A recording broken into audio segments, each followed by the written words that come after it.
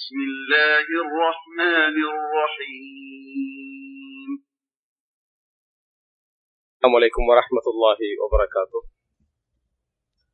إن الحمد لله نحمده ونستعينه ونستغفره ونعوذ بالله من شرور أنفسنا ومن سيئات أعمالنا من يهده الله فلا مضل له ومن يضلل فلا هادي له وأشهد أن لا إله إلا الله وحده لا شريك له وأشهد أن محمدا عبده ورسوله أما بعد. அன்புள்ள சகோதரர்களே, சகோதரிகளே, தாய்மார்களே, இந்த ஒரு நாள் மாநாட்டிலே பலவிதமான மார்க்க செய்திகளை கேட்டு அதனூடாக எமக்கு மத்தியில் மாற்றங்களையும் முன்னேற்றங்களையும் கொண்டு வருவதற்காக நாம் எல்லாம் இங்கே தூய்மையான எண்ணங்களோடு அமர்ந்திருக்கிறோம் இன்ஷா அல்லாஹ். அன்புள்ள சகோதரர்களே, இந்த நேரத்தில் அறிஞர்களை உருவாக்கிய அந்நியர்கள் என்கின்ற தலைப்பில் ஒரு சில முக்கியமான விஷயங்களை உங்களுக்கு மத்தியிலே பகிர்ந்து கொள்ளலாம், ஞாபகப்படுத்திக் கொள்ளலாம் என்று நினைக்கின்றேன். அன்புள்ள சகோதரர்களே, இந்த தலைப்பை பேசுவதற்கான அந்த முன்னோட்டத்தை நீங்கள் தெரிந்து கொள்ள வேண்டும். என்ன என்று சொன்னால், நான் இன்றைக்கு பேசக்கூடிய இந்த தலைப்புடைய உள்ளடக்கம் எதுவாக இருக்கும் அப்படி என்று சொன்னால், நல்ல அறிஞர்கள் உருவாக்கி இருப்பார்கள், நல்ல மார்க்க தலைவர்கள் உருவாக்கி இருப்பார்கள், அவர்களுடைய தாய்மார்களை பற்றி நான் இங்கே பேச போகிறேன் என்பதல்ல. ஏனென்றால் படித்தவர்கள், அறிஞர்கள், சமூக தலைவர்கள் எல்லோராலும் உருவாக்கப்படலாம். ஒரு நல்ல குடும்பத்தில் பிறந்தால் சில பொழுது நல்லவராக வருவதற்கான வாய்ப்பும் என்ன உண்டு, அல்லது ஒரு தந்தையின் மூலம் என்ன செய்திருக்கலாம், உருவாக்கப்பட்டிருக்கலாம். ஆனால் இங்கே நான் பேச போகின்ற தலைப்பு என்னவென்று சொன்னால், தாயுடைய பங்களிப்பால் மாத்திரம் இந்த இஸ்லாமிய சமுதாயத்திலே மிளிர்ந்த அறிஞர்களை பற்றிய ஒரு சில விஷயங்களை தான் நான் உங்களுக்கு மத்தியிலே சொல்ல இருக்கிறேன். தாயுடைய பங்களிப்பால் மாத்திரம், அந்த தாயுடைய வளர்ப்பால் மாத்திரம், அந்த தாயுடைய முயற்சியால் மாத்திரம் மிகப்பெரிய பிரபலியத்தையும் மிகப்பெரிய இடத்தையும் இந்த சமுதாயத்திலே அடைந்த இஸ்லாமிய சமுதாயத்தின் தலைவர்கள், அறிஞர்கள், நாமெல்லாம் கேள்விப்பட்ட அறிஞர்கள் தான். ஆனால் அவர்களுடைய அந்த வரலாறு, அவர்கள் எங்கிருந்து தோன்றினார்கள் என்று நீங்கள் பார்த்தீர்கள் என்று சொன்னால் அது ஒரு ஆச்சரியமாக இருக்கும். சரி, இதை நாம் படிப்பதனால், இதை நாம் கேட்பதனால், விளங்கிக் கொள்வதனால் எமக்கு என்ன பலன் அப்படி என்று நீங்கள் பார்த்தீர்கள் என்று சொன்னால், அன்புள்ள சகோதரர்களே, தாய்க்கு மகனை முறையாக கவனித்து அவனுக்கு ஆடை அணிவித்து அவனை வீட்டிலே ஒழுங்காக பார்த்துக் கொள்வதை தவிர தாய்க்கு வேறெந்த பொறுப்பும் இல்லை என்று நினைக்கக்கூடிய ஒரு காலகட்டத்தை நாம் வாழ்ந்து கொண்டிருக்கிறோம். பெரும்பாலும் தந்தை, அதாவது பிள்ளையுடைய எல்லா விஷயத்துக்கும் பொறுப்பானவர் யாரு? தந்தைதான். தாய்க்கு என்ன பங்கு அப்படி என்று சொன்னால், அந்த பிள்ளையை அதாவது பராமரித்தல், கல்வி என்ற அம்சம் அல்லாமல் பராமரித்தல் மட்டும்தான் தாயுடைய பங்கு என்று நினைக்கக்கூடிய ஒரு சமூக சூழலில் நாம் என்ன செய்திருக்கிறோம், வாழ்ந்து கொண்டிருக்கிறோம். இப்படியான இந்த சூழல், இது ஒரு பின்னணி. இன்னொரு வகையில் நீங்கள் யோசிப்பீர்கள் என்று சொன்னால், ஹிம்மத் குறைந்த ஒரு காலத்திலே வாழ்ந்து கொண்டிருக்கிறோம். ஹிம்மத் என்று சொன்னால் மகனை எவ்வளவு படிக்க வைக்க வேண்டும் அப்படி என்பதிலே நம்மளால எதெல்லாம் முடியாது என்று நம்ம நினைக்கிறோமோ அதை மட்டும்தான் நம்ம கூடுதலாக என்ன செய்கிறோம், யோசித்துக் கொண்டிருக்கிறோம். எவ்வளவு அவனை முன்னேற்றலாம், எப்படிப்பட்ட ஒரு அறிஞராக உருவாக்கலாம், எந்த இடத்திற்கு உருவாக்கலாம் அப்படி என்று கேட்டால் நிறைய பேருடைய வாயில என்ன பதில் வரும் என்று சொன்னால், அப்படி இல்லாது விட்டாலும் பரவாயில்ல, ஓரளவாவது என்ன செய்ய வேண்டும், வர வேண்டுமா இல்லையா என்று அந்த இரண்டாவது நிலையை தெரிவு செய்யக்கூடிய நிறைய பெற்றோருடைய வார்த்தைகளை நாம் என்ன செய்கிறோம், பார்க்கிறோம், நிறையவே பார்க்கிறோம். அதாவது ஹிம்மத், அதிகமான ஹிம்மத் என்று சொன்னால் என்னாலும் ஒரு பெரிய இலக்கை அடைய முடியும் என்று ஊட்டி வளர்க்கக்கூடிய தாய்மார்கள் இல்லாத ஒரு காலகட்டத்திலே வாழ்கிறோம். இன்னும் சொல்ல போனால் பெரிய இலட்சியம் அல்ல, என்னென்ன விஷயங்கள் எல்லாம் என் குழந்தையை இலட்சியத்தோடு உருவாக்குவதற்கு பாதிக்கும் என்பதை கூட விட முடியாத ஒரு காலகட்டத்தில் என்ன செய்கிறோம், வாழ்ந்து கொண்டிருக்கிறோம். தாய், நான் இன்னென்னதெல்லாம் செய்வதனால் என் பிள்ளையுடைய இலட்சியம் பாதிக்கும், எதிர்காலம் பாதிக்கும், அவனும் கெட்டு போகக்கூடிய வாய்ப்புண்டு என்பதெல்லாம் தெரிந்திருந்தும் கூட அவைகளை விடுவதற்கான அந்த உறுதி கூட இல்லாத ஒரு சூழ்நிலையில் தான் நாம் எல்லாம் என்ன செய்கிறோம், வாழ்ந்து கொண்டிருக்கிறோம். அது நாம் எல்லாம் உணர்ந்து கண்கூடாக நான் சொல்லாமலே நீங்கள் உணர்ந்து கொள்ள முடிந்த விஷயங்கள். பெற்றோர்கள், குறிப்பாக தாய்மார்கள், எனது குழந்தையுடைய எனது இந்த நடவடிக்கை எல்லாம் என் குழந்தையுடைய எதிர்காலத்தை பாதிக்கும் என்று தெரிந்திருந்தும் கூட விட முடியவில்லை. அந்த அளவுக்கான மன உறுதி என்ன இல்லாத ஒரு காலகட்டத்திலே வாழ்கிறோம். கடைசியிலே முழு குற்றத்தையும் யார் சுமக்க வேண்டி வருகிறது? அந்த பிள்ளைதான். அவனுடைய பின்னடைவுக்கு, அவனது வீழ்ச்சிக்கு, அவனது அதாவது எல்லா விதமான தோல்விக்கும் யார் காரணமாக ஆக்கப்படுகிறான்? அவனே காரணமாக ஆக்கப்படுகிறான் என்பதை நாம் என்ன செய்கிறோம் பார்க்கிறோம். ஆனால் இஸ்லாமிய அறிஞர்கள் உருவாகிய அந்த சூழலாம் நீங்கள் எடுத்து பார்த்தீங்க என்று சொன்னால் அதற்கு முதல் பின்னணியாக எது இருக்கிறது தெரியுமா? அந்த வீட்டில் உள்ள தாய் அல்லது தந்தையிடம் இருந்த உச்சகட்ட இலட்சியம், உச்சகட்ட ஆர்வம். ஆர்வம் என்றால் அதீத ஆர்வம். ஒரு உதாரணத்துக்கு சொல்வதாக இருந்தால், முஆவியா ரலியல்லாஹு அன்ஹு அவருடைய தாயார் யார்? முஆவியா ரலியல்லாஹு அன்ஹுடைய தாயார் ஹிந்த். அந்த ஹிந்திடத்திலே வந்து சொல்கிறார்கள், முஆவியா யசூது கௌமா, ஒரு காலம் வரும் தனது சமுதாயத்துக்கு அவர் தலைவராக இருப்பாரு, தன்னுடைய கோத்திரத்துக்கு அவர் தலைவராகுவார். இப்படி ஒரு செய்தி எங்கட பிள்ளைகளுக்கு சொல்லப்பட்ட உடனே பெற்றோர்கள் என்ன செஞ்சிருவோம்? மிக சந்தோஷப்படுவோம். அந்த தாய் சொன்னா, காப முஆவியா இல்லம் யசுத் இல்லா கௌமா, முஆவியா நஷ்டமடைந்தவராகுவார், அவர் அவருடைய சமூகத்துக்கு மட்டும்தான் தலைவர் என்றா நான் அவரை கஷ்டப்படுறதுல எந்த பிரயோஜனம் இல்லை, அவரோடு நான் கஷ்டப்படுவதில் எந்த பிரயோஜனம் இல்லை, அவர் உலகத்துக்கு தலைவராக என்ன செய்யணும், வரணும் அப்படின்னு யார் சொல்றா? முஆவியா ரலியல்லாஹு அன்ஹு அவர்களுடைய தாயார் சொல்றாங்க. காப முஆவியா இல்லம் யசுத் இல்லா கௌமா, தன் சமுதாயத்தை தவிர வேற யாருக்கு அவர் தலைவர் இல்லைன்னு வைங்க, எந்த பிரயோஜனமும் கிடையாது. அதனால யார் சொல்றா? முஆவியா. அதோட அப்படி என்றால் ஒரு சின்ன இலட்சியம் கொடுத்த உடனேயே அதனூடாக திருப்தி படுற நிலைமையில் தாய் தந்தையர்கள் இருக்கவில்லை. அவருடைய ஹிம்மத் வந்து ஒரு ஆலியாக இருந்தது, மிகவும் உயர்ந்த இடத்திலே என்ன செய்தது, அந்த ஹிம்மத் இருந்தது. சாதாரணமாக எல்லாம் என்ன செய்யவில்லை, அவர்கள் அணுகவில்லை. அதற்கு எங்கிருந்தெல்லாம் அவர்கள் தயார்படுத்தினார்கள். நான் சொல்ல வருகின்ற வரலாறுகள் பின்னால் சொல்கிற ஒரு 7-8 அறிஞர்களுடைய வரலாறுடைய ஒரு குறிப்பிட்ட பகுதிகளை சொல்ல இருக்கிறேன். அதாவது சில சம்பவங்கள், நம்ம கேட்ட சம்பவங்களை சில உதாரணங்கள் சொல்கிறேன். அன்புள்ள சகோதரர், எங்கிருந்து தயார்படுத்துறாங்கன்னு சொன்னால் பிறந்த உடனேயே தயார்படுத்துறாங்க. பிறந்த உடனே இருந்து இவர் எங்க வரணும் என்பதை யார் மிக கவனமா இருக்கிறாங்க? தாயுடைய பங்களிப்பு ஒரு குழந்தையுடைய எதிர்காலத்துடைய வளர்ச்சியில் மிக முக்கியமான ஒரு பகுதி. உங்களுக்கு தெரியும், உம்மு சுலைம் ரலியல்லாஹு அன்ஹா அவர்களுக்கு குழந்தை கிடைத்த உடனேயே, குழந்தை பிறந்த உடனேயே என்ன சொன்னார்கள்? யாரும் குழந்தைக்கு எதுவும் கொடுக்க கூடாது, யாரும் குழந்தைக்கு எதுவும் கொடுக்க கூடாது. முதலாவதாக ரசூலுல்லாஹி ஸல்லல்லாஹு அலைஹி வஸல்லம் அவர்களிடத்தில் அந்த குழந்தை கொண்டு போகப்பட்டு நபி அவர்களிடம் இருந்து ஏதாவது ஒன்று அவருடைய வாயில் போன பின்னால் தான் மத்தவங்க என்ன செய்யணும், ஏதாவது கொடுக்க நிபந்தனை வச்சாங்க. அனஸ் ரலியல்லாஹு அன்ஹு அவங்கள்ட்ட பிள்ளையை கொடுத்து அனுப்பினாங்க. அனஸ் ரலியல்லாஹு பிள்ளையை சுமந்து வந்து பாக்குறாங்க. ரசூல் ஸல்லல்லாஹு அலைஹி வஸல்லம் அவர்கள் அதாவது ஒரு வேலை செய்து கொண்டிருக்கிறார்கள், தனது கால்நடைகளுக்கு என்ன அடையாளம் இட்டுக் கொண்டிருக்கிறார்கள். அப்ப ரசூல் ஸல்லல்லாஹு அலைஹி வஸல்லம் பார்த்த உடனே கேட்கிறாங்க, அவலதத் உம்மு சுலைம், உம்மு சுலைமுக்கு குழந்தை பிறந்து விட்டதா அப்படி என்று சொல்லி எடுத்து ரசூல் ஸல்லல்லாஹு அலைஹி வஸல்லம் அஜ்வா ஈத்தம்பழத்தை எடுத்து மென்று உமிழ்ந்தார்கள். அப்படி என்று அந்த செய்தியை நம்ம என்ன செய்கிறோம், பார்க்கிறோம். இது அவருடைய தாய்மாரிடமிருந்து ஆர்வத்தை குழந்தை பிறந்த நாளில் இருந்து என்ன செய்கிறது, காட்டுகிறது. எப்படி உருவாக்கப்பட வேண்டும், எந்த இடத்துக்கு உருவாக்க வேண்டும், எப்படிப்பட்டவர்களாக அவர்கள் உருவாக வேண்டும், எந்த லட்சியத்தோடு உருவாக வேண்டும் என்பதில் அவர்கள் காட்டிய ஆர்வம், அவர்கள் காட்டிய முயற்சி, அவர்களிடத்தில் இருந்த ஹிம்மத். அதாவது இந்த சமுதாயத்திலே பெரும் அறிஞர்களாக வந்த எல்லோருடைய வாழ்க்கையில நீங்க அதை பார்க்கலாம். அதற்கு மிக முக்கியமான காரணமாக பெரும்பாலும் உயர்ந்த அந்த ஹிம்மத் என்ன செய்து இருந்து கொண்டிருக்கு. ஹிம்மா, உயர்ந்த அந்த எதிர்பார்ப்பும் அதற்காக உயர்ந்த முயற்சியும் அந்த தாய்மார்களிடத்திலும் அன்றைய அந்த குழந்தைகளில் செல்வாக்கு செலுத்தக்கூடிய அந்த பெற்றோர்களிடத்திலும் இருந்ததுதான். இப்ப நம்ம அதாவது முஆவியா ரலியல்லாஹு அன்ஹுடைய தாயார் ஹிந்துடைய அந்த வார்த்தையை நம்ம என்ன செய்கிறோம் பார்க்கிறோம். ஒரு சமூகத்துக்கு தலைவராக வர சொன்ன பொழுது அவர்களால் என்ன செய்ய முடியவில்லை, அதை அங்கீகரிக்க முடியவில்லை. அதை விட பெரிய இடத்துக்கு என்ன செய்யணும், வரணும் என்று சொன்னதை பார்க்கிறோம்.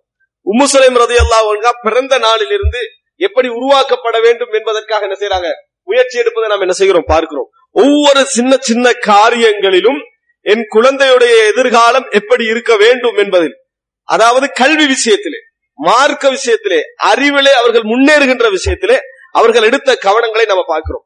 நாங்களும் சில பொழுதுகள் கவனம் எடுக்கிறோம்.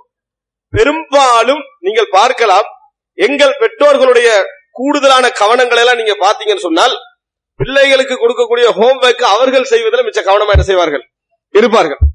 இதான் ஆக, அதாவது எல்லோரையும் நான் சொல்லாது விட்டாலும் கூட ஒரு 80 கணிசமான சதவீதம் இப்படித்தான். ஒரு விளங்கி நடக்கக்கூடிய பெற்றோர்கள் இருக்கிறார்கள். பிள்ளை தான், நீ உனக்கு ஹோம்வொர்க், நீ தான் என்ன செய்யணும், அதை செய்ய வேண்டும் என்று நினைக்கக்கூடிய பெற்றோர்கள் இருக்கிறாங்க. ஆனா எல்லா வேலையும் விட்டு விட்டு இந்த வேலையை நம்ம முதலாக முடிச்சிடணும் என்று நினைக்கக்கூடிய அமைப்பில் எல்லா ப்ராஜெக்ட் யார் செய்யறது? இதுல மட்டும்தான் ஹிம்மத் இருக்கிற மாதிரி புரிகிறதே தவிர, இந்த குழந்தையை நான் எப்படி பார்க்க வேண்டும், அந்த குழந்தை மனமுடைந்து வருகிற நேரத்தில் என்ன ஒரு தைரியத்தை அந்த குழந்தைக்கு நான் என்ன செய்ய வேண்டும், கொடுக்க வேண்டும், எப்படிப்பட்ட உபதேசங்கள் நான் செய்ய வேண்டும், எது அந்த குழந்தையுடைய மனதிலே பதியும் என்பது போன்ற விஷயங்கள் இல்லை. அந்த ஹிம்மத் என்ன இல்லை. இன்னும் சொல்ல போனால், இஸ்லாமிய சமுதாயத்திலே உருவாகிய அறிஞர்களோடு அந்த தாய்மார்கள் சின்ன வயசுல உரையாடின உரையாடல்களை பாத்தீங்கன்னா, எங்களது பெற்றோர்கள் யாரும் அப்படி உரையாடிக்கல மாட்டாங்க. எங்களுக்கு முதல் பிரச்சனை வெக்கம். சின்ன பிள்ளைகிட்ட இறங்கி பேசுறது என்னது எங்களுக்கு மிகப்பெரிய ஒரு பிரச்சனை. இறங்கி 5 வயது லெவலுக்கு இறங்கி, எங்களுக்கு எது நல்ல கூடுதலா விருப்பம்டா, ஒரு 20 வயதுல இருந்தோம்னா 40 வயது லெவல்ல பேசுறதுக்கான ஒரு தைரியம் இருக்கு. எது இல்ல, ஒரு 10 வயது லெவலுக்கு இறங்குறதுக்கு என்னது எங்களுக்கு அந்த தைரியம். அந்த பிள்ளையுடைய லெவல்ல இறங்கி மகன் இப்படி செய்ய, அது வராது. அது என்ன செய்யாது, அந்த வார்த்தையே வராது. ஒரு தடவை 2 தடவை சொல்லுவோம், 3ஆவது தடவை என்ன செஞ்சுவோம். நமது நிலை இருந்தாரு. அதாவது அந்த பிள்ளையை கவனிக்கிற விஷயத்துல ஒரு பெரிய ஒரு ஹிம்மத் என்ற பகுதி நம்ம இடத்துல என்ன இல்லை.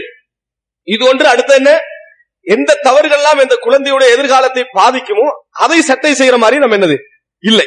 நீங்கள் பார்க்கலாம், அல்லாஹ் தஆலா குர்ஆனிலே குழந்தையோடு சம்பந்தப்படுத்தி சில தாய்மார்கள் அல்லாஹ் தஆலா சொல்லி காட்டுறான். மரியம் அலைஹிஸ்ஸலாம் உடைய தாயை பத்தி அல்லாஹ் தஆலா என்ன செய்யறான், குர்ஆன்ல சொல்றான். அதே போல மரியம் அலைஹிஸ்ஸலாத்தை, ஈசா அலைஹிஸ்ஸலாத்தை பத்தி அல்லாஹ் தஆலா என்ன செய்யறான், குர்ஆன்ல சொல்லி காட்டுறான். மூசா அலைஹிஸ்ஸலாத்துடைய தாயார் சம்பந்தமாக அல்லாஹ் தஆலா குர்ஆனிலே சொல்லி காட்டுகிறான். அப்படி சொல்லி காட்டுகின்ற நேரத்தில் எல்லாம் நீங்க ஒரு 4 வரி தான் இருக்கு அதுல.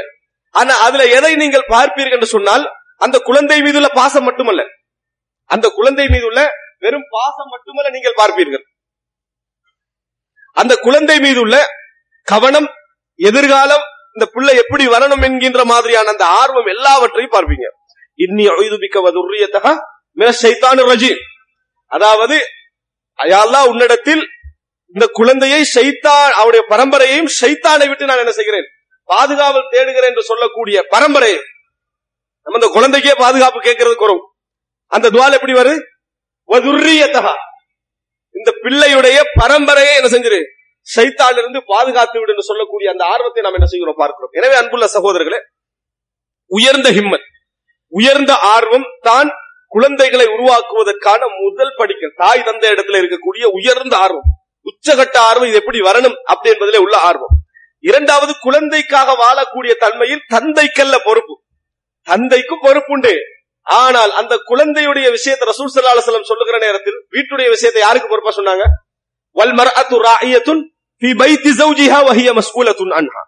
ஒரு பெண் தனது வீட்டிலே பொறுப்பாளி, அவங்க அதை பற்றி என்ன செய்வார்கள், விசாரிக்கப்படுவார்கள். அப்படி என்ற செய்தி நம்ம என்ன செய்கிறோம் பார்க்கிறோம். எனவே இஸ்லாமிய வரலாற்றில் மட்டுமல்ல, இஸ்லாமிய வரலாற்றுக்கு வெளியே எடுங்க, உலக வரலாறு எடுங்க. இந்த உலக வரலாற்றுல நீங்க எடுத்து பார்த்தாலும் சரி, எந்த அளவுக்கு ஆகிட்டு என்று சொன்னால், எல்லா அறிஞர்களுக்கும் ஒரு பின்னணி, ஒரு பெண் இருப்பாங்கன்னு சொல்ற அளவுக்கு என்ன செஞ்சுட்டு ஆகிட்டு நம்ம பார்க்கிறோம். அந்த அளவுக்கு என்ன, இதை எழுதக்கூடிய லெவலுக்கு வரலாறுகள் அப்படி ஆகிருக்கு. எந்த அறிஞர்களாக இருந்தாலும் சரி, அவருடைய முன்னேற்றத்துக்கு பின்னால ஒன்றில் தாய் அல்லது மனைவி, யாரோ ஒரு உறவுக்காரர் என்ன செய்வாரு இருப்பார் என்று சொல்லக்கூடிய அளவில் பெண்களுடைய பங்களிப்பு இருந்திருக்கிறது. ஆனால் இன்றைக்கு எங்களால் முடியவில்லை. எந்த அளவுக்கு முடியவில்லை என்றா, இந்த பிள்ளையை பார்த்து ஒரு பெரிய அளவுல ஆசைப்படக்கூட எங்களால முடியாத ஒரு கட்டத்திலே நாம் என்ன செய்கிறோம், இருந்து கொண்டிருக்கிறோம். அன்புள்ள சகோதரர்களே, இஸ்லாமிய வரலாற்று ஆச்சரியப்படுவீர்கள், நிறைய அறிஞர்கள் அனாதைகள் தான். நிறைய அறிஞர்கள் அனாதைகளாகத்தான் இருந்திருக்கிறார், மிகப்பெரிய அனாதைகளாக இருந்திருக்கிறார். அனாதை மட்டுமல்ல, வறுமை, அவர்களுக்கு செலவழிப்பதற்கு, பொருளாதாரம் ஈட்டுவதற்கு குடும்பத்தில் யாரும் இல்லை, அதற்கான படிப்பதற்கான வசதி கூட என்ன இல்லாதவர்களாகத்தான் இஸ்லாமிய வரலாற்றில் நிறைய அறிஞர்கள் என்ன செய்திருக்கிறார்கள், இருந்திருக்கிறார்கள். அது மாத்திரமல்ல, அனாதைகள் என்ற அந்த நிலை மாத்திரமல்ல, பல அறிஞர்களை நீங்கள் பார்க்கலாம். அடிமை பெண்கள், கைதி இருப்பாங்களே, கைதிகள், அவர்களுடைய பிள்ளைகள் பலர் அறிஞர்களாக வந்திருக்கிறார். இஸ்லாமிய சமுதாயத்துக்கு எதிராக யுத்தம் செய்து வந்து கைது செய்யப்பட்டு இஸ்லாமிய சமுதாயத்திலே அதாவது அடைக்கலம் புகுந்த நிலையில் இருக்கக்கூடிய அந்த அடிமை பெண்களுடைய பிள்ளைகள் இருக்கிறார்களே, அவர்கள் பெரும் அறிஞர்களாக என்ன செய்திருக்கிறார்கள், வந்திருக்கின்ற வரலாறை பார்க்கிறோம்.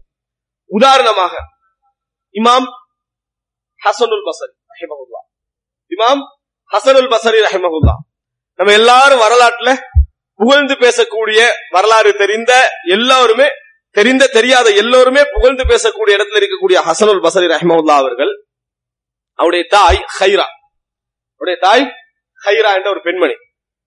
இந்த ஹைரா என்ற பெண்மணி ஒரு கைதியாக இருந்த ஒரு பெண்மணி. உம்மு சலமா ரலியல்லாஹுடைய வீட்டில தான் என்ன செய்றாங்க, அவர்கள் கைதியாக இருந்தார்கள், அடிமை பெண்ணாக இருந்தார்கள். அவருடைய மகன் ஹசன், உம்மு சலமா ரலியல்லாஹுடைய வீட்டிலே இருந்த ஒரு அடிமை பெண் என்ற லெவலில் இருக்கக்கூடிய ஒரு பெண்ணுக்கு என்ன உயர்ந்த ஒரு ஹிம்மத் இருக்கிறது, ஆக உயர்ந்த கட்டமா எதிர்க்கும் தெரியுமா, விடுதலையாக, நான் விடுதலையாகிவிட வேண்டும் என்றுதான் என்ன செய்யும் இருக்கும். ஆனா இந்த பெண்ணுடைய வாழ்க்கையில இருந்த உச்சகட்ட எண்ணமாக எதிர்க்கிறது தெரியுமா, எப்படியாவது இந்த நபியுடைய குடும்பத்தில ஹசனுல் பஸரி ஒரு எஃபெக்ட், அதாவது ஒரு நல்ல ஒரு தாக்கம் உள்ள ஒரு பிள்ளையாக வளர்த்தணும் என்றதான் முழு எண்ணமாக இருந்தது. அதனால அந்த பிள்ளை ஹசனுல் பஸரி மிகப்பெரிய ஒரு ஞானம் உள்ள பிள்ளையாக வளருகின்ற அளவுக்கு அந்த தாய் அறிவை தேடிக்கின்றார். யார் தேடிக்கின்றா?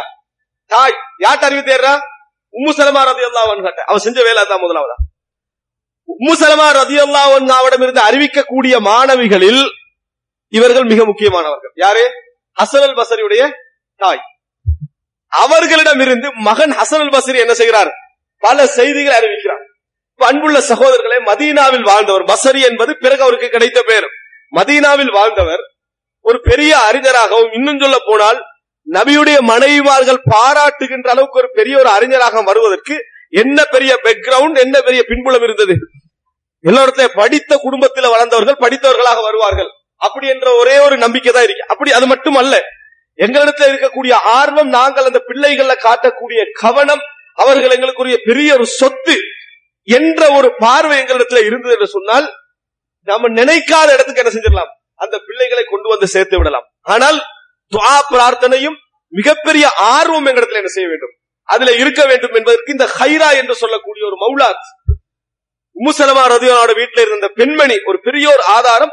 ஹசனுல் பஸரி ரஹ்மஹுல்லாஹ் இப்படி பெரிய ஒரு அறிஞராக வருவதற்கான காரணங்களும், மார்க்க அறிவும் மார்க்க விளக்கமும் ஹதீதுடைய ஞானங்களும் உருவாகுவதற்கு காரணமாக இருந்த பெண்மணி. அன்புள்ள சகோதரர்களே, அதுக்கு அவங்க செஞ்ச வேலை என்ன, உம்மு சலமாட்ட அவங்க ஹதீஸ் படிச்சாங்க, அவங்க ஹதீஸ் கேட்டாங்க, அதை தன் பிள்ளைக்கு என்ன செஞ்சாங்க, சொல்லிக் கொடுத்தார்கள். இன்னும் சொல்ல போனால் ஹசனுல் பஸரி ரஹிமஹுல்லாஹ் அவர்கள் உம்மு சலமாவிடத்திலும் வளர்ந்தார்கள். அவருடைய வளர்ப்பு தாய் போல என்ன செய்தார்கள், உம்மு சலமா ரலியல்லாஹு அன்ஹா அவர்கள் இருந்தார்கள், ரசூலுல்லாஹி ஸல்லல்லாஹு அலைஹி வஸல்லம் அவருடைய மனைவி. அன்புள்ள சகோதரர்களே, சுஃபியான் அத்-தௌரி நாம் கேள்விப்பட்ட மிகப்பெரிய அறிஞர்கள் ஒருவர். சுஃபியான் அத்-தௌரி என்று சொல்லப்படக்கூடிய மிகப்பெரிய அறிஞர். சுஃபியான் அத்-தௌரி படிப்பு, அறிவு படிக்கணும், தேடணும் என்பதுல மிகப்பெரிய ஆர்வமா இருக்கிறார். ஆனா அவரால் போக முடியல. காரணம், முதலாவது அவர் அனாதை, இரண்டாவது அவர்களுக்கு செலவழிப்பதற்கோ, சொத்துக்கள்ல பொறுப்பெடுப்பதற்கோ, அவருடைய அந்த படிப்பை பொறுப்பெடுப்பதற்கோ யாருமே இல்லாத ஒரு கட்டம். இப்படியான நேரத்தில் அவர் படிக்க போகணும் என்று நினைக்கிறாரு. ஆனா அதற்கான வழி எதுவும் இல்லை. இதை கண்ட அந்த தாய் சொல்றா, அவங்க நெசவு செஞ்சு என்ன செய்யறாங்க, சம்பாதிச்சுட்டு வராங்க. அது மிக கஷ்டப்பட்டு சம்பாதித்து வரக்கூடிய ஒரு பெண்மணி மகனுடைய இந்த ஆர்வத்தை பார்த்து மகனை அழைச்சு சொல்றாங்க. அந்த வார்த்தை, ஒரு சில வார்த்தைகளை தான் உங்களுக்கு இந்த இடத்துல நான் ஞாபகப்படுத்துவேன். அந்த வார்த்தை நீங்க எடுத்து பார்த்தீங்கன்னு சொன்னால், தாய் சொல்றா, யா புனை, எனது அருமை மகனே, உத்லுபில் இல்ம், நீ கல்வி தேட போறீங்க, போய் என்ன செய்யுங்க, படிங்க. ஏன்னா அன்றைக்கு கல்வி தேடுகின்ற வழிகள், பள்ளி வாயில்கள் பூராகும் என்னது இலேசாக இருந்தது. மஜ்லிசுகள், ஹதீதுடைய மஜ்லிசுகள், மார்க்க மஜ்லிசுகள் என்று சொல்லி அதை தான் கல்வி கூடங்களாக அன்றைக்கு பறந்திருந்த நேரம். அப்ப என்ன சொல்றாங்க சொன்னா, உத்லுபில் இல்ம், அறிவை போய் தேடுங்க.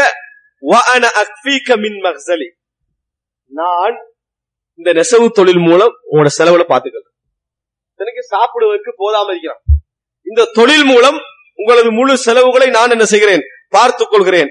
ஆனால் யா புனை, தான் மிக முக்கியம், அந்த தாயுடைய கவனம் இருக்கிறது. இந்த வார்த்தை இன்றைக்குள்ள பெண்கள் என்ன செய்வாங்க, நம்ம என்ன செஞ்சாலும் அந்த பிள்ளைய பார்க்க நினைப்பாங்க.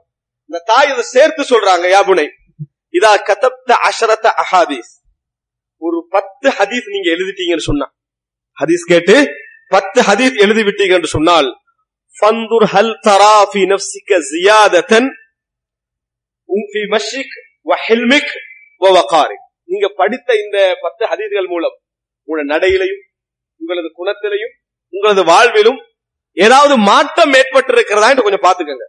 10 ஹதீஸ் எழுதுறீங்க, அதன் மூலம் இவைகளில் மாற்றம் ஏற்பட்டிருக்கிறதா என்று பாருங்க. ஃபஇல்லம் தர, அப்படி காணவில்லை என்றால் ஃபஅலம் அன்னஹு யதுர்ருக் வலா யன்ஃபஉக், இந்த கல்வி அப்படி இல்லை என்றால் இது உங்களை பாதிக்குமே தவிர உங்களை அழிக்குமே தவிர உங்களுக்கு எந்த பிரயோஜனத்தையும் தராது என்பதை மட்டும் மனதில் வச்சு எவ்வளவு அறிவும் தேடுங்க. ஒரு 10 ஹதீஸை படிச்சு அதனால உங்களால் எந்த மாற்றம் இல்லையா, இந்த கல்வியால் உங்களுக்கு என்ன எந்த பிரயோஜனமும் இல்லை என்பதை உங்கள் மனதிலே பதிய வைத்துக் கொள்ளுங்கள்.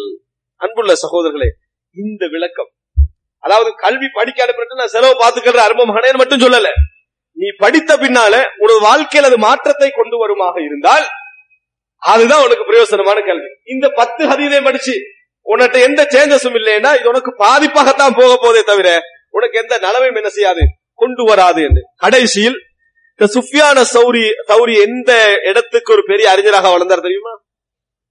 மன்னர்கள், கவர்னர்கள் அனுமதி கேட்பார்கள் அவரை சந்திப்பதற்கு. யாரை? சுஃபியான சௌரியை சந்திப்பதற்கு அனுமதி கேட்பார்கள்.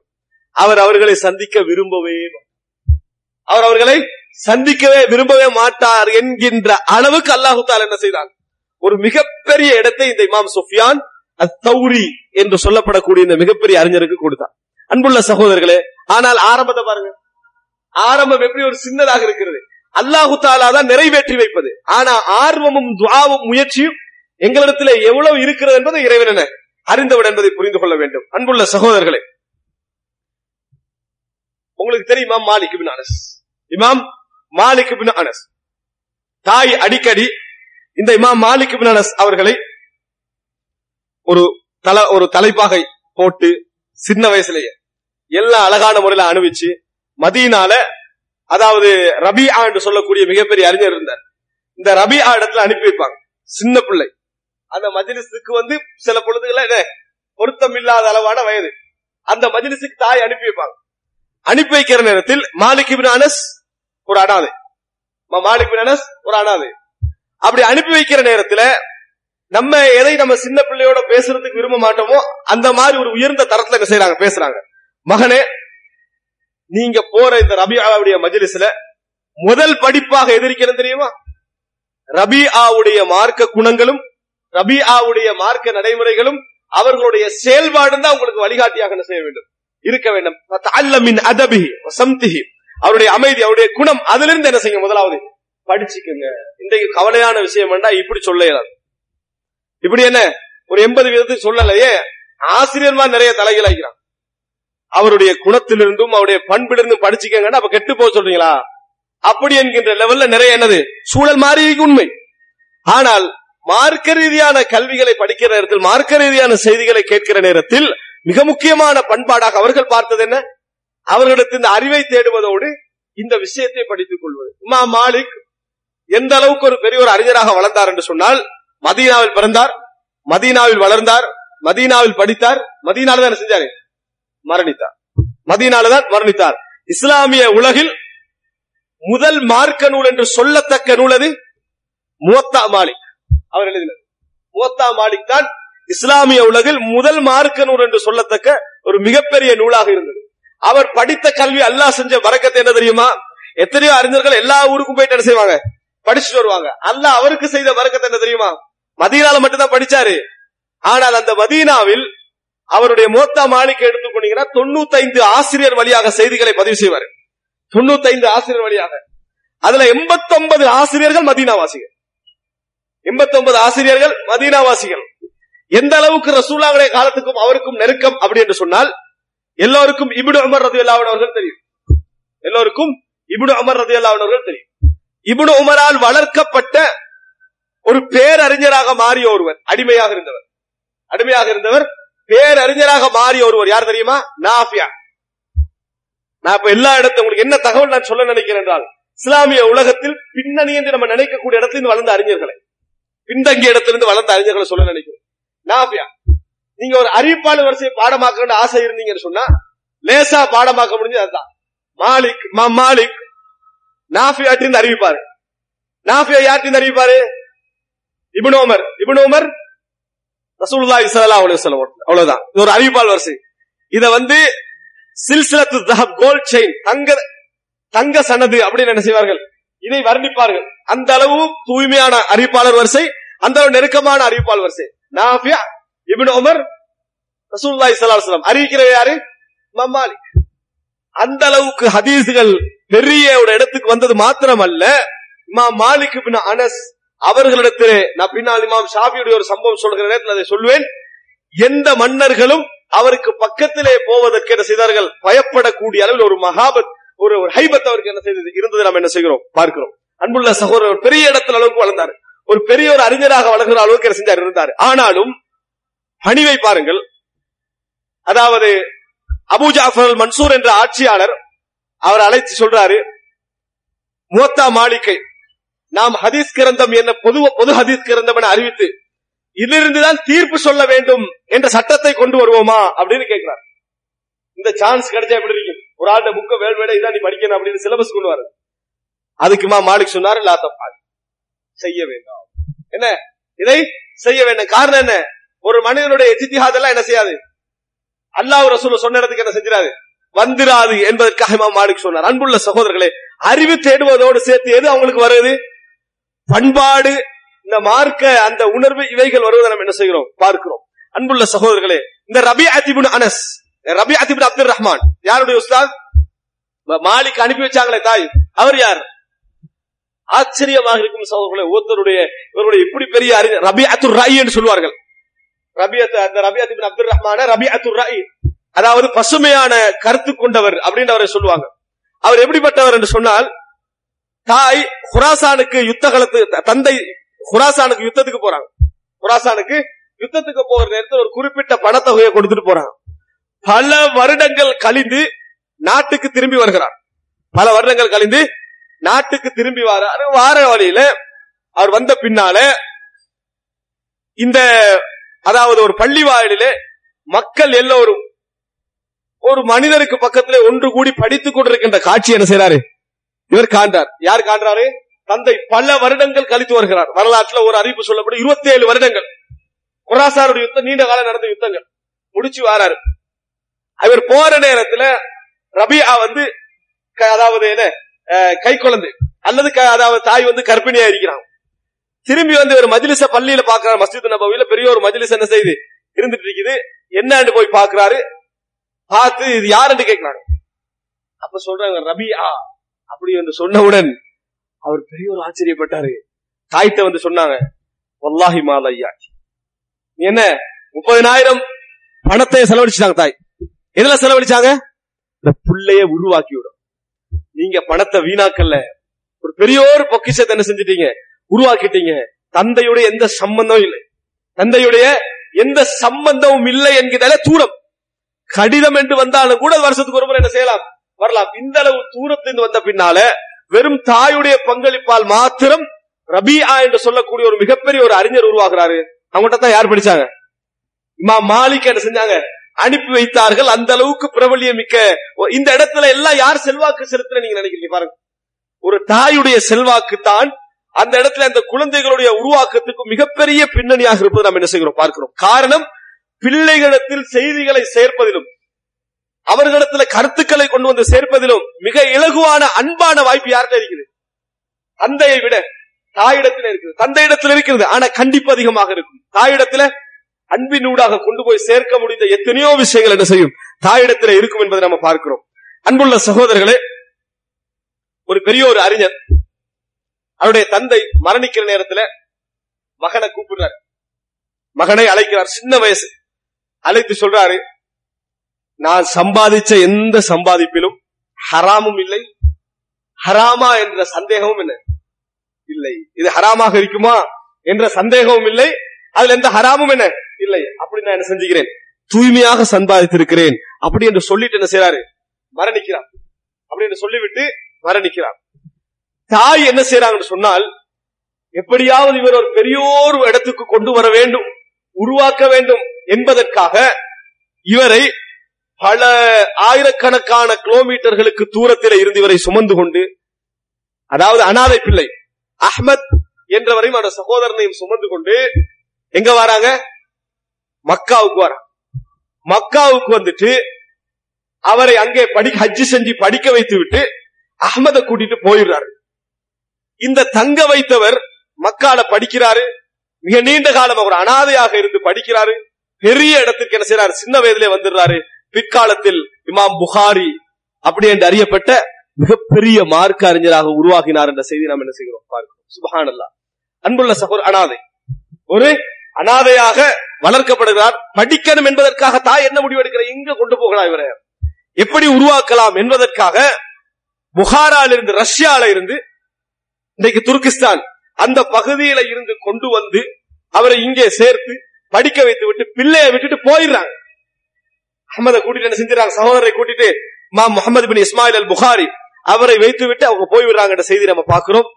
இன்றைக்கு இஸ்லாமிய உலகத்திலே முவத்தா மாலிக் ஆரம்ப நூலாக இருந்தாலும் முதல் நூலாக பேசப்படுற இடத்துக்கு வருவதற்கு காரணமாக இருந்தது இமாம் புகாரியுடைய அந்த சஹீஹ் என்ற வார்த்தை.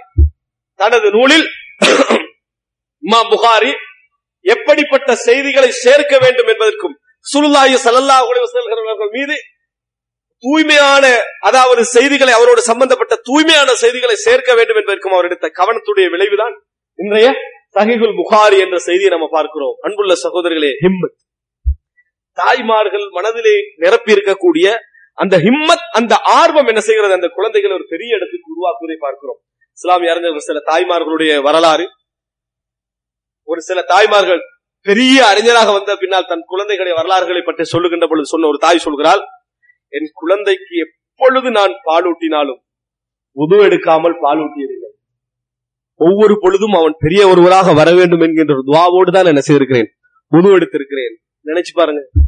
அப்படி என்றால் அவங்களுடைய அந்த எண்ணம், அந்த குழந்தையை உருவாக்க வேண்டும் என்ற ஆர்வத்துடைய அந்த எல்லையை பாருங்க. வாஜிபா அப்படி செய்யறது வாஜிப் இல்ல. ரசூல் ஸல்லல்லாஹு அலைஹி வஸல்லம் அப்படி ஒரு வழிமுறை காட்டி தந்தாங்களா, செய்யறது இல்ல. அவங்க என்ன செய்யறாங்க அப்படின்னு சொன்னா, அந்த பிள்ளையுடைய துவா என்ன செய்யணும், கபூலாகணும், அவர்களை உருவாக வேண்டும் என்றால் நான் உது எடுக்காம என்ன செய்வதில்லை. நான் என் குழந்தைக்கு பால் கொடுக்கணுமா, முதலாவது என்ன செய்வேன், அதாவது உது எடுத்து விட்டு வந்துதான் நான் என்ன செய்வேன், பால் கொடுப்பேன். பெரும் புரட்சியாளர்களாக, பெரும் அறிஞர்களாக உருவாக்கியக்கூடிய பின்னணி. அன்புள்ள சகோதரர்களே, இது மாத்திரமல்ல, நீங்கள் பார்க்கலாம், அதாவது இமாம் அஹ்மது பின் ஹம்பல் ஈராக்கிலே பிறந்தவர். இமாம் அஹ்மது பின் ஹம்பலை பொறுத்த வரைக்கும் இமாம் புகாரி இந்த மாதிரி சொன்ன எல்லா அறிஞர்கள் இருக்கிறார்களே, இவர்கள் எல்லோரையும் விட வறுமையில் இருந்தவர். அவர் மார்க்கெட்ல என்ன செஞ்சுக்கிறாரு, கூடைகளை சுமந்து வியாபாரியா போய்கிறார். கூடைகளை சுமந்து வியாபாரியா என்ன செய்யறாரு, போய்கிறார். குடும்பத்துடைய வறுமையும் தாயை கவனிக்க வேண்டும் என்கின்ற எண்ணத்தால 40 வருடங்களுக்கு பின்னால்தான் என்ன செஞ்சாரு, 40 வயதுக்கு பிறகுதான் திருமணம் முடிச்சார். ஆனால் பரக்கத்தை பாருங்க, 2 பக்கத்திலே உள்ள பரக்கத்தை.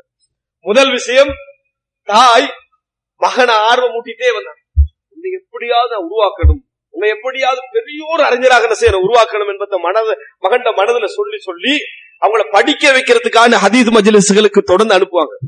அந்த துஆவும் தாயுடைய ஆர்வமும் மகனுக்கு எப்படி ஆகிட்டா, மகன் தாய் தூங்கும் வரைக்கும் பார்த்துட்டு இருந்த என்ன செய்யறது, சுபகுக்கு முந்தைய எழுப்பி பள்ளிக்கு ஓடிடுவார். 11 வயது 12 வயது சுபகுக்கு முந்தைய எழுப்பி பள்ளிக்கு ஓடிடுவார். அங்க உள்ள மஜ்லிஸ்கள் என்ன கலந்து கொள்வதற்காக. மகனுடைய ஆர்வம் எல்லை மீறதை கண்டு மகன் மீது இறக்கப்பட்ட தாய் என்ன செய்யறாங்க, டிரெஸ் ஒளிச்சு வச்சிருவாங்க. போகாம இருக்கிறதுக்காக வேண்டி வெளியே போகின்ற பொழுது போகின்ற டிரெஸ் என்ன செஞ்சாங்க, ஒளித்து வைக்கின்ற அளவுக்கு ஆர்வம் என்ன செய்தது, பிள்ளை இடத்திலே அதிகரித்தது. அன்புள்ள சகோதரர்களே, கடைசியில் அவர் சொல்றாரு, ருப்பமா, அதாவது அத்ரக்துல் புக்கூர ஃபில் ஹதீஸ் வதஅஹுது உம்மி பிஸௌபி, என்ற தாய் டிரெஸ் எல்லாம் ஒளிச்சு வச்சிருவாங்க, ஏன்னா நான் நேரத்தோட போறேன் அப்படி என்பதற்காக. அன்புள்ள சகோதரர்களே, இமாம் அஹ்மது பின் ஹம்பல் இந்த முயற்சி அவர்களை பெரிய இடத்துக்கு கொண்டு வந்தது. எந்த அளவுக்கு என்று சொன்னால், இஸ்லாமிய உலகில் இமாம் அஹ்மது பின் ஹம்பலுடைய வரலாற்றை பல ஆயிரக்கணக்கானவருடைய வரலாற்றை எழுதக்கூடிய இமாம் ரஹபி இவரை எழுதுகிற நேரத்தில் எப்படி சொல்கிறார் என்றால், ஹுவல் இமாமு ஹக்கன். இமாம் என்றால் இவர்தான், இமாம் என்றால் இவர்தான், ஹுவல் இமாமு ஹக்கன் அப்படின்னு என்ன செய்யறாரு சொல்லக்கூடிய அளவில் ஒரு மிகப்பெரிய அறிஞராக வந்தார். 40 வயதுக்கு பின்னால திருமணம் முடிச்சாரு சொல்றேன். 40 வயதுக்கு பின்னால திருமணம் முடித்தாலும் அல்லாஹ் செஞ்ச பரக்கத்தை பாருங்க. கிட்டத்தட்ட 30,000க்கு மேற்பட்ட ஒரு ஹதீஸ் நூலை இமாம் அஹ்மத் பின் ஹம்பல் எழுதினார். 30,000க்கும் மேற்பட்ட ஒரு ஹதீஸ் நூலை எழுதினார். அதை இந்த சமுதாயத்துக்கு அறிவித்தவர் யார் தெரியுமா? அவரது மகன் அப்துல்லா. அவரது மகன் அப்துல்லா. நீங்க முஸ்னத் அஹமது என்று எடுத்தீங்கன்னு சொன்னால் அதுல எப்படி வரும் தெரியுமா? ஹத்தஸனி அபி, ஹத்தஸனி அபி, என் வாப்பா எனக்கு சொன்னார். இதுதான் அறிவு. என் வாப்பா எனக்கு சொன்னார் என்றதா முஸ்னத் அஹமதுல நீங்க 199% காணுவீங்க, ஒரே ஒரு சதவீதத்தை தவிர. அன்புள்ள எல்லா செய்தியும் என் வாப்பா எனக்கு சொன்னார் என்றதை என்ன செய்வாரு அவருடைய மகன் சொல்வார். திருமணம் முடிச்சது எப்ப? 40 வயதுக்கு பின்னால. ஆனா அல்லாஹு தஆலா கொடுத்த குழந்தை பரக்கத்து பொருந்திய ஒரு குழந்தை அல்லாஹு தஆலா என்ன செய்தார் கொடுத்தான் என்ற செய்தியை நம்ம பார்க்கிறோம். அன்புள்ள சகோதரர்களே, எல்லாவற்றையும் நீங்க எடுத்து பார்த்தீங்க என்று சொன்னால், அதாவது அந்த அந்த தாய்மார்களுக்கு இந்த ஆர்வம், இவர்களை உருவாக்க வேண்டும் என்பதில் அவர்கள் காட்டிய இலட்சியம், அவருடைய பிரார்த்தனைகள் இவர்களை என்ன செய்தது இந்த பெரியோர் இடத்துக்கு கொண்டு வந்ததை நம்ம பார்க்கிறோம். அன்புள்ள சகோதரர்களே, அடுத்ததாக முஹம்மது பின் இத்ரீஸ் ஷாஃபிஈ, இமாம் ஷாஃபிஈ ரஹ்மஹுல்லாஹ், கேள்விப்படாதவர்கள் இல்லை, கேள்விப்படாதவர்கள் இல்லை. இமாம் ஷாஃபியை பொறுத்த வரைக்கும் சின்ன வயதுல ஹிஃபுல் பண்ணிட்டார் குர்ஆன். 7 வயதில் குர்ஆனை ஹிஃபுல் பண்ணிட்டார். எத்தனை வயதுல? 7 வயதுல. ஆனா அவர் நிறைய படிக்கலாம் போகல. அவரும் அனாதை, அவரும் ஒரு அனாதை, நிறைய படிக்கலாம் அவர் போகல. அவருக்கு கூட விருப்பமாக இன்ட்ரெஸ்டாக இருந்த துறையை தெரியுமா? எது? அம்பரீர். இதுதான் அவருக்கு கூடுதலாக இருந்தது. கூடுதலா அதுல என்ன அவர் சொல்லுவார் இமாம் ஷாஃபிஈ, நான் 10 எஞ்சனா 9 கன்ஃபார்மா படுமண்டுவார். எப்படி 10 நான் எறிந்தேன் என்று சொன்னால் 9 என்ன செய்யும்? ஒன்றுதான் என்ன செய்யும்? எனக்கு மிஸ் ஆகும். அந்த அளவுக்கு நான் அதுல இருந்தேன். இப்படித்தான் அவர் இருந்தாரு. ஆனா என்ன காரணம் அந்த அளவுக்கு அவர் போறதுக்கு குர்ஆனை மனமிட்டு இந்த மாதிரியான லெவலுக்கு அவருடைய விளையாட்டாக அல்லது இந்த மாதிரியான உடற்பயிற்சி என்ற பகுதிக்கு அவர் திரும்பி போறதுக்கு என்ன காரணம் என்றால், இப்ப நான் சொன்ன இமாம் அஹ்மத் பின் ஹம்பலுடைய வறுமை சொன்னனே, இதையெல்லாம் தாண்டிய உச்சகட்ட வறுமை.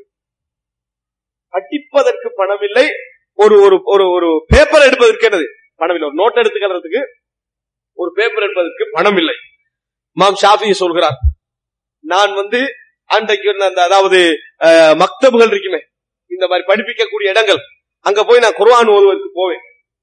அப்ப பணம் இல்லை என்பதனால என்ன செய்யல, என்னை ஏற்றுக்கொள்ளவில்லை. அங்க ஏதாவது கட்டணமே, அதற்குரிய பணம் இல்லை என்பதனால என்னை ஏற்றுக்கொள்ளவில்லை. அப்படி ஏற்றுக்கொள்ளாத நிலையில நான் ஒரு தடவை என்ன செஞ்சேன்னு சொன்னால், ஆசிரியர் இல்லாத நேரத்தில் அவர் எந்த பாடம் எல்லாம் குர்ஆன் எல்லாம் சொல்லிக் கொடுக்கணும், அதை நான் என்ன செஞ்சேன், நான் அவங்களை திறமை உள்ளவர், நான் சொல்லிக் கொடுத்தேன். இது அவர் என்ன செஞ்சார் பார்த்தாரு, இதை அவர் என்ன செஞ்சாரு அவதானித்தார்.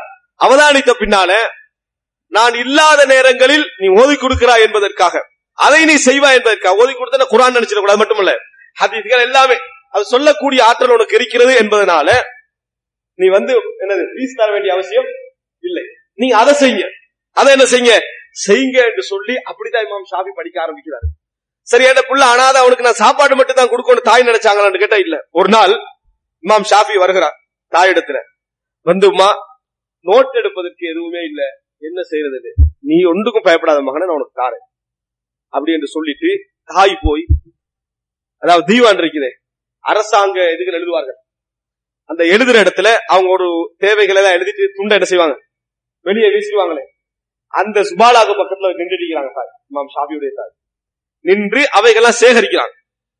அவைகளை எல்லாம் சேகரித்து அந்த பகுதி அப்படியே கொண்டு இமாம் ஷாஃபி இடத்துல கொடுத்தாங்க. அடுத்த பக்கத்துல என்ன செய்ய எழுதுங்க, என் தாய் எனக்கு கொண்டு வந்து தந்தான். இமாம் ஷாஃபி என்ன செய்யறாரு சொல்றாரு, அடுத்த பக்கத்துல என்ன செய்ய எழுதுங்கன்னு சொல்லி. யாராவது வீட்டுக்கு ஒரு வசதி படைத்தவர் பணமோ ஏதோ ஒன்று கொண்டு தர வந்தால் தாய் சொல்ற ஒரே வார்த்தை என்ன தெரியுமா, முடிஞ்சா பேப்பர் கொண்டு வந்துட்டாங்க, முடிந்தால் எழுதுவதற்கான பேப்பர் கொண்டு வந்து தாங்கன்னு சொல்லி தாய் என்ன செய்வா வேண்டிக் கொள்வாங்க என்ற வரலாற்றை இமாம் ஷாஃபிஈ ரஹிமஹுல்லாஹ் அவர்கள் என்ன செய்றார் சொல்றாங்க. அப்படி என்றால் அவருடைய உருவாக்கத்துல முழு பங்களிப்பு யாரு? ரசூலுல்லாஹி ஸல்லல்லாஹு அலைஹி வஸல்லம் அவர்களுடைய குடும்பத்தை சார்ந்த முத்தலபி. இமாம் ஷாஃபிஈ முத்தலபி என்று சொல்வார்கள். கஸ்ஸால பிறந்தவர். எங்க பிறந்தவர்? கஸ்ஸா, பலஸ்தீன்ல பிறந்தவர். தாய் என்ன செய்யறான்னு சொன்னா 2 வயசுல இவனை படிக்க வைக்கிறதுக்காக மக்காவுக்கு வந்துட்டாங்க. 2 வயதிலேயே படிக்க வைக்க வேண்டும் என்பதற்காக மக்காவுக்கு வந்துட்டாங்க. அனாதையாக இருக்கிற நேரத்தில் மக்காவுக்கு வந்து அங்கே பல மஜ்லிஸ்களுக்கு அழைத்து சென்று படிப்புக்காக இந்த முழுமையான முயற்சி என்ன செய்யறாங்க, தாய் எடுக்கிறாங்க. அன்புள்ள சகோதரர்களே, சகோதரிகளே, இப்படி எடுத்த நேரத்தில் இந்த எழுதுவதற்காக அந்த தாய் பட்ட பாடும் வேதனையும் இதுதான். இதையெல்லாம் தாண்டி மாலிக் இப்னு அனஸிடத்திலே கொண்டு போய் சேர்க்கணும் என்பது தாயுடைய மிகப்பெரிய லட்சியம். யாரு? இமாம் ஷாஃபியை கொண்டு வந்து சேர்க்கணும். ஆனா மாலிக் இப்னு அனஸ் லேசாக நெருங்க முடியாது. அவர் பெரிய ஒரு இடத்துல இருக்கிறாரு. எடுப்பதற்காக இருந்தாலும் கூட கல்வி தகவல் நிறைய என்ன செய்வாரு, பார்ப்பாரு என்பதனால யாரையோ பேசி மக்காவில் உள்ள கவர்னர் சொல்றாங்க, ஒரு கடிதம் தாங்க நான் கொண்டு போய் மாலிக் அனஸ் கொடுப்பதற்காக அப்படின்னு சொல்றாங்க. கடிதத்தை வாலிட்டு இருந்து எடுத்து, கவர்னர் இருந்து எடுத்து மதீனாவுடைய கவர்னரை கொண்டு போய் கொடுத்துட்டாங்க. கவர்னர் சொல்லிட்டாரு, மதீனாவுடைய கவர்னர், இத கொண்டு போயெல்லாம் நான் ஒன்னும் செய்ய முடியாது அங்கன்றார். யாரு? மதீனாவுடைய கவர்னர் சொல்றாரு, இமாம் மாலிக் இதெல்லாம் கொண்டு போய் ஒன்னும் செய்ய முடியாது அப்படின்றாங்க. இருந்தாலும் உங்களுக்காக நான் முயற்சிக்கிறேன் என்று சொல்லி இமாம் மாலிக் இடத்தில் மதீனாவுடைய கவர்னர் இவங்க 2 பேரையும் ஒரு சிலரை வச்சு அழைச்சிட்டு போறாங்க. அங்க போனால் இமாம் மாலிக் இப்னு அனஸ் இடத்துல சொல்லப்படுகிறது, இப்படி கவர்னர் ஒரு கடிதம் வந்திருக்கும் சொன்னா அவர் வெளியே வரார். வெளியே வந்த பின்னால இந்த கடிதத்தை கொடுக்கிறாரு. கடிதத்தை இமாம் மாலிக் வாசித்தார். அந்த மன்னர் என்ன, அந்த கவர்னர் என்ன எழுதிக்கிறார் சொன்னால், இவர விஷயத்திலையும் கொஞ்சம் கவனம் எடுங்க, இவரை படிப்பீங்க, இவர் எனக்கு மிகவும் தேவையானவர், இந்த மாதிரி வசனங்களை எழுதிக்கிறார். பார்த்த உடனே இமாம் மாலிக் இப்னு அனஸுக்கு முகம் சிவந்து போகுது. இப்ப கடிதத்தின் மூலம் படிக்க வைக்கக்கூடிய இந்த நிலைமை இந்த நாட்டுல வந்துட்டான்னு கேட்டார். தகுதி பார்க்காம, எதுவும் பார்க்காம யாரோ ஒரு கடிதம் அனுப்பினால் அந்த மாதிரி ஒரு நிலைமை படிப்பிக்க வேண்டும் என்ற நிலைமை இந்த நாட்டுல வந்துட்டா இமாம் மாலிக் சத்தமிட்டார். அப்ப இமாம் ஷாஃபி முன்னுக்கு போனார். இமாம் ஷாஃபி அவர்கள் முன்னே போய் இமாம் மாலிக் இடத்திலே சொல்கிறார்கள், நீங்க என்னை எடுத்துக்கங்க, என்னைய படிப்பிக்க வைங்க, நான் ஒரு நல்ல முறையில படிப்பேன், என்னிடத்துல என்னென்ன இருக்குது இதெல்லாம் பேசுறாங்க. இமாம் மாலிக் இமாம் ஷாஃபி அப்படியே பாக்குறாரு. கொஞ்ச நேரம் அவர் பேசிக்கொண்டு அவருடைய தைரியத்தையும் அவர் பேசுறதே பாக்குறாரு. உங்களோட பேர் என்னன்னு கேட்டார் இமாம் மாலிக். இமாம் ஷாஃபி சொன்னாரு, முஹம்மது. என்னது? முஹம்மது என்றார். உங்களுடைய நசப் என்ன? முத்தலபி வரைக்கும் என்ன செய்றாங்க, அதே மாதிரி சொல்றாங்க. சொன்ன உடனேயே இமாம் மாலிக் சொன்னாரு, வ இன்னி அரா ஃபீ வஜ்ஹிக நூரன், உங்களுடைய முகத்திலே நான் ஒளியை பார்க்கிறேன். ஃபலா துத்ஃபிஹு பிதுல்மத்தில் மாசியா, பாவத்தின் இருளை கொண்டு அதை அழித்து விட வேண்டாம், உங்களுக்கு ஒரு நல்ல ஒரு எதிர்காலம் உண்டு என்று இமாம் மாலிக் என்ன செய்தார்கள் சொன்னார்கள். கிட்டத்தட்ட 7 வருடங்கள் 8 வருடங்கள் இமாம் மாலிக் இடத்தில் மிகச்சிறந்த ஒரு மாணவராக என்ன செய்தார் இமாம் ஷாஃபி அவர்கள் உருவாகினார் என்பதை பார்க்கிறோம். அன்புள்ள சகோதரர்களே, பலஸ்தீனில பிறந்து மக்காவுக்கு வந்து தெய்வானுகள்ல பேப்பர் படிப்பித்து இமாம் மாலிக் இப்னு அனஸ் இடத்தில் மிகப்பெரிய ஒரு மாணவராக வந்து இன்றைக்கு இமாம் மாலிக்குடைய ஒரே மாணவர் என்று நாம் உலகமே தெரிந்தது யாரை? இமாம் ஷாஃபி தான். முஹம்மது இப்னு இத்ரீஸ் அஷ்-ஷாஃபிஈ ரஹிமஹுல்லாஹ் அவர்களை தான் தெரிந்து வைத்திருக்கிறார் என்று சொன்னால் ஒரு தாயுடைய கவனம், ஒரு தாயுடைய கவனம், ஒரு தாயுடைய பராமரிப்பு, ஒரு தாயுடைய பிரார்த்தனை. எத்தனையோ இன்றைக்குள்ள இளைஞர்கள் வேறு வேறு தொழிலெல்லாம் இருக்கிறாங்க. அவர்கள் நினைத்து பார்க்கலாம், நமது தாய்மார்கள் அவர்களை ஒரு பெரிய ஒரு கவனம் செலுத்தி இருந்தால் அந்த திறமைகள்லாம் வேறு வகையிலெல்லாம் என்ன செஞ்சிருக்கும், வெளிப்பட்டு நாம் வேறொரு இடத்தை எல்லாம் அடைந்திருக்கலாம் என்று நினைக்கக்கூடிய அளவிலான எத்தனையோ இளைஞர்களுடைய அந்த இளமை பருவம் என்ன செய்கிறது, வீணாக்கப்பட்டிருப்பதையெல்லாம் நாம் என்ன செய்கிறோம், பார்க்கிறோம். அன்புள்ள சகோதரர்களே, அடுத்ததாக இஸ்லாமிய வரலாற்றில் உங்களுக்கு தெரியும்,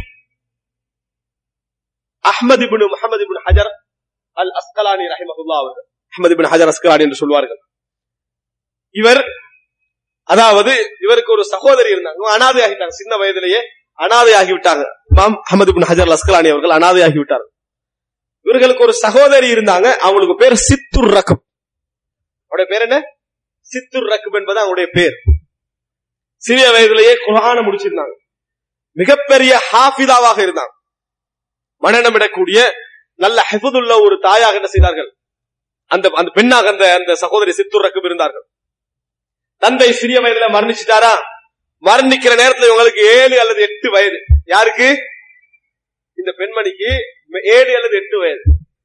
இந்த இவரை எந்த குடும்பத்தில் இருந்து விட்டாலும் சரி, இவரை படிப்பிக்கணும், இவர்களுக்கு குர்ஆன் அறிவை கொடுக்கணும், அவனுக்கு ஹதீஸ் அறிவை கொடுக்கணும், நல்ல முறையில வளர்க்கணும் என்பதுல முழு கவனம் எடுத்தது யார் தெரியுமா? அந்த 7-8 வயது சகோதரி சித்துர் ரக்பு. 7-8 வயது சகோதரி சித்துர் ரக்பு தான் முழு கவனம் எடுத்து நம்ம என்ன செய்கிறோம் பார்க்க. எல்லா வகையிலும் கவனம் எடுத்து இன்றைக்கு ஃபத்ஹுல் பாரி என்று சொல்லக்கூடிய புகாரியுடைய ஷரஹ் உலகம் முழுதும் பேசப்படுகிறது என்றால் லா ஹிஜ்ரத பஅதல் ஃபத்ஹ். ஃபத்ஹுல் பாரி அதாவது ஃபத்ஹு மக்காவுக்கு பிறகு ஹிஜ்ரத் இல்லைன்னு ஒரு ஹதீஸ் இருக்குது. மக்கா வெற்றிக்கு பிறகு ஹிஜ்ரத் இல்லை. அந்த ஹதீஸை சொல்லுவாங்க. எதுக்கு? ஃபத்ஹுல் பாரிக்கு பிறகு ஒரு ஷரஹ் தேவை கிடையாது, ஒரு விளக்க நூல் தேவை கிடையாது என்று சொல்லுகின்ற அளவில் எத்தனையோ அறிஞர்கள் எந்த தாயுடைய அதாவது கற்பமும் இப்படி ஒரு குழந்தை என்ன செய்யவில்லை, சுமக்கவில்லை என்று சொல்லுகின்ற அளவில் பெரிய அறிஞராக செய்தார்கள் வந்தார்கள். இமாம் இப்னு ஹஜர் அஸ்கலானி அவருடைய மரணத்துக்கு பின்னால இம்பாஉல் ஹுமர் ஃபி அப்னாஇல் உமர் அப்படி என்று சொல்லி ஒரு புத்தகம் எழுதுற நேரத்துல அதுல வரலாறு எழுதிக்கிறார். அப்ப சித்துர் ரக்ப எழுதுறாங்க, தாத்தாவை எழுதுறாங்க. பல அறிஞர்களுடைய வரலாற்று எழுதுற நேரத்துல சித்துர் ரக்ப் அப்படி என்று சொல்லிட்டு வஹிய உக்தி என்ற சகோதரி என்று சொல்லிட்டு ஒரு வார்த்தை எழுதுறாங்க. சகோதரி 7 வயது. கானத் உம்மி பஅத உம்மி, கானத் உம்மி பஅத உம்மி, என் தாய்க்கு பின்னால் தாயாக இருந்தார்கள், என் தாய்க்கு பின்னால் தாயாக இருந்தார்கள். கானத் உம்மி பஅத உம்மி வகானத் ரஃபீகத்தன் பி வ முஹ்சினா, வகானத் ரஃபீகத்தன் பி வ முஹ்சினா, என்னோடு மிகவும் ஒரு நட்புறவு பாராட்டக்கூடிய ஒரு பெண், நட்புறவு பாராட்டக்கூடிய ஒரு பெண்மணியாகவும் என் வாழ்க்கைக்கு இஹ்சான் செய்த ஒரு பெண்மணியாகவும் இருந்தாங்க. அவர்களால தான் நான் படிச்சேன் அப்படி என்று சொல்லி என்ன செய்யறார் இமாம் இப்னு ஹஜர் அஸ்கலானி தனது வரலாற்று. அப்படி என்றால் தாய் மட்டுமல்ல, ஒரு தங்கையுடைய கவனம், ஒரு தாத்தாவுடைய கவனம். சுப்ஹானல்லாஹ், இந்த தாத்தான்ற வார்த்தை வந்தோன்னு சொல்றேன். இன்றைக்கு தாத்தாமாரை பார்த்து முன்மாதிரி எடுக்கிற அளவுக்கு எந்த தம்பிமாரும் என்னது இல்ல. அவ்வளவு தாத்தாமாருடைய நிலைகள், அக்காமாருடைய நிலைகள் அந்த மாதிரி இருந்து கொண்டிருப்பதை பார்க்கிறோம். தாய் கவனம் இல்லாமல் இருக்கிற ஒரு பகுதி, வீட்டுல உள்ள அக்காவை பார்த்து முன்னேறான்னு கேட்டா என்ன அவ்வளவுதான், எல்லாம் ஹராம், எல்லாமே ஹராப் என்கின்ற அளவில் தம்பிட்ட எவ்வளவு மறைக்கலுமோ அவ்வளவு மறைக்க முயற்சி. தம்பிட்ட நீ தம்பி இப்படித்தான் நடக்கணும், ஏன்னா ரூமுக்கு பேமஸ் எல்லாம் வரக்கூடாது, அது செய்யக்கூடாது, இது செய்யக்கூடாது, எல்லா பாவத்துக்கும் சேஃப்டி போடக்கூடிய இந்த மாதிரியான சூழ்நிலையை தான் எமது சமுதாயத்திலே காண முடிகிறே தவிர ஒரு இப்னு ஹஜர் அஸ்கலானிக்கு கிடைத்த ஒரு சகோதரியை காண முடிகிறதா? அன்புள்ள சகோதரர்களே, வார்த்தையை நினைச்சு பாருங்க. வக்கானத் உம்மி பஅத உம்மி, என் சகோதரிக்கு பின்னால என் தாய்க்கு பின்னால் ஒரு தாயாக இருந்தார். வக்கானத் முஹ்சினத்தன் பி வ ரஃபீகத்தன், எனக்கு நலவு செய்த என்னை உருவாக்கிய ஒரு பெண்ணாக என்ன செய்தார்கள் இருந்தார்கள் என்று சொன்ன செய்தியை நாம் என்ன செய்கிறோம் பார்க்கிறோம். அன்புள்ள சகோதரர்களே, இமாம் இப்னு ஹஜர் அஸ்கலானி அவர்கள், இமாம் இப்னு தைமியா ரஹிமஹுல்லாஹ் அவர்கள், இப்னு தைமியா அப்படி என்று சொல்லி வரலாற்றில் 3 அறிஞர்கள் இருந்தார். இமாம் இப்னு தைமியா என்று சொல்லி வரலாற்றில் 3 அறிஞர்கள் இருந்தார்கள். ஒன்று நம்ம வளமையா பேசுறோமே இப்னு தைமியாண்டு, அந்த இப்னு தைமியா, அதாவது எல்லாம் வந்து பாட்டியிட பெயர். தைமியா என்ற ஒரு பாட்டியுடைய பேர் இப்னு தைமியா, இப்னு தைமியா, இப்னு தைமியா வந்துட்டு அவருடைய தந்தை, இந்த இப்னு தைமியாவுடைய தந்தை ஒரு அறிஞர், அந்த இப்னு தைமியாவுடைய தந்தையும் ஒரு அறிஞர். இது ஆச்சரியம் என்ன தெரியுமா? முஸவ்வதான ஒரு புத்தகம் இருக்கு, முஸவ்வதான் சொல்லி அது முஸவ்வதானே பிரிண்ட் பண்ணிட்டாங்க. அந்த புத்தகத்தை முஸவ்வதானே பிரிண்ட் பண்ணிட்டாங்க. அந்த புக்கை அது கொஞ்சம் உசூல் ஃபிக்ஹ் என்ற பாபோட சம்பந்தப்பட்ட ஒரு புத்தகம், உசூல் ஃபிக்ஹ் சம்பந்தம். முஸவ்வதான் பிரிண்ட் பண்ணதுக்கு காரணம், பாட்டனார் அந்த புத்தகத்தை எழுத ஆரம்பிக்கிறார், 2வது அவரோட மகன் எழுதுறாரு, அடுத்த பேரன் எழுதுறாரு. 3 பேரும் முடிக்கல அந்த புத்தகத்தை, 3 பேரும் அந்த புத்தகத்தை முடிக்கல. முடிக்காட்டி முஸவ்வதா இல்லாட்டி முபய்யதான்னு சொல்லுவாங்க, முஸவ்வதான்னு சொன்னாங்க. அதாவது முஸவ்வதான்னு சொன்னால் முழுமையா பெறாத புத்தகம். 3 பேரும் தொடர்ந்து என்ன செஞ்சுக்கிறாங்க, கதாபா ஃபீ தஅலீஃபி தலாதத்தும் மின் ஆலி தைமியா, 3 பேர் அந்த புத்தகத்தை எழுதி முடிக்கிறதுக்கு என்ன செஞ்சுக்கிறாங்க, போய்கிறாங்க. இந்த இமாம் இப்னு தைமியா ரஹிமஹுல்லாஹ் அவர்களுடைய வரலாற்றில் அவரை சின்ன வயதிலிருந்து உருவாக்கி பெரிய வயது வரைக்கும் அறிஞராகும் வரைக்கும் மிக பக்கபலமாக மட்டுமல்ல, வாழ்க்கைக்கு துணை என்ற அளவில் இருந்தது யாரு? இப்னு தைமியா இறுதி வரைக்கும் திருமணம் செய்யவில்லை, இறுதி வரைக்கும் திருமணம் செய்யவில்லை, அவருடைய தாய் தான் இருந்தார்கள். இமாம் இப்னு தைமியா எகிப்திலே வைத்து, மிஸ்ரிலே வைத்து ஒரு தீர்ப்பின் காரணமாக சிறை வைக்கப்படுகிறார். சிறை வைக்கப்பட்டு விடுதலை அவருக்கு வழங்கப்படுகிறது. எப்படி என்று சொன்னால், ஒன்றில் இந்த ஃபத்வாவை மாற்றிக்கொள்ள வேண்டும், அல்லது இங்க தங்க இயலாது, சிரியாவுக்கு என்ன செஞ்சிடணும், போயிடணும் அப்படி என்று சொல்லி கடைசியில் அவர் என்ன முடிவு எடுக்கிறார் என்று சொன்னால், நான் இங்கதான் தங்குவேன், ஃபத்வாவை மாற்றவும் மாட்டேன், அவர் எடுத்த முடிவு. அதுக்கு பின்னால் மறுபடி சிறை வைக்கப்பட்டு இப்னு தைமியா விடுதலை செய்யப்படுகிறார். அந்த நேரத்தில் தாய்க்கு ஒரு கடிதம் எழுதினாங்க, என்னால வர முடியாது, மன்னித்துக் கொள்ளுங்கள் தாயே, உங்களை கவனிக்க எனக்கு முடியவில்லை, உங்களோடு நான் இருக்க வேண்டும், உங்களுடைய கடமைகள் எல்லாம் நான் செய்ய வேண்டும், ஆனா எனக்கு என்ன செய்யல முடியவில்லை என்று கடிதம் எழுதினாங்க. அந்த நேரத்தில் இமாம் இப்னு தைமியாவுடைய தாய் இமாம் இப்னு தைமியாவுக்கு கடிதம் எழுதுறாங்க. எப்படி கடிதம் எழுதுறாங்க சொன்னால், வலதியல் ஹபீபர் ரதி அஹ்மது இப்னு தைமியா, என் நேசத்துக்குரிய மகனே அஹ்மது இப்னு தைமியாவே, வஅலைக்கும் அஸ்ஸலாம் வரஹ்மத்துல்லாஹி வபரகாத்துஹு சொல்லிட்டு, فإنه والله لمثل هذا ربيتك ولخدمة الإسلام والمسلمين نذرتك وعلى شرائع الدين علمتك. மகனே, இது போன்ற ஒரு சேவைக்காகத்தான் நான் உன்னை வளர்த்தேன், இது போன்ற ஒரு சேவைக்காகத்தான் நான் உன்னை வளர்த்தேன், இது போன்ற ஒரு சேவைக்காகத்தான் நான் உன்னை நேர்ந்திருக்கிறேன், இந்த மார்க்கத்தை எல்லாம் இது போன்ற ஒரு சேவைக்காகத்தான் நான் என்ன செய்தேன், நான் உனக்கு கற்றுத்தந்தேன். வலா ததுன்னயா வலதி, மகனே என்றைக்கும் நினைத்து விட வேண்டாம், அன்ன குர்பக மின்னி அஹப்பு இலைய மின் குர்பிக் மின் தீனிக் வ ஹித்மதிக லில் இஸ்லாம் வல் முஸ்லிமீன்.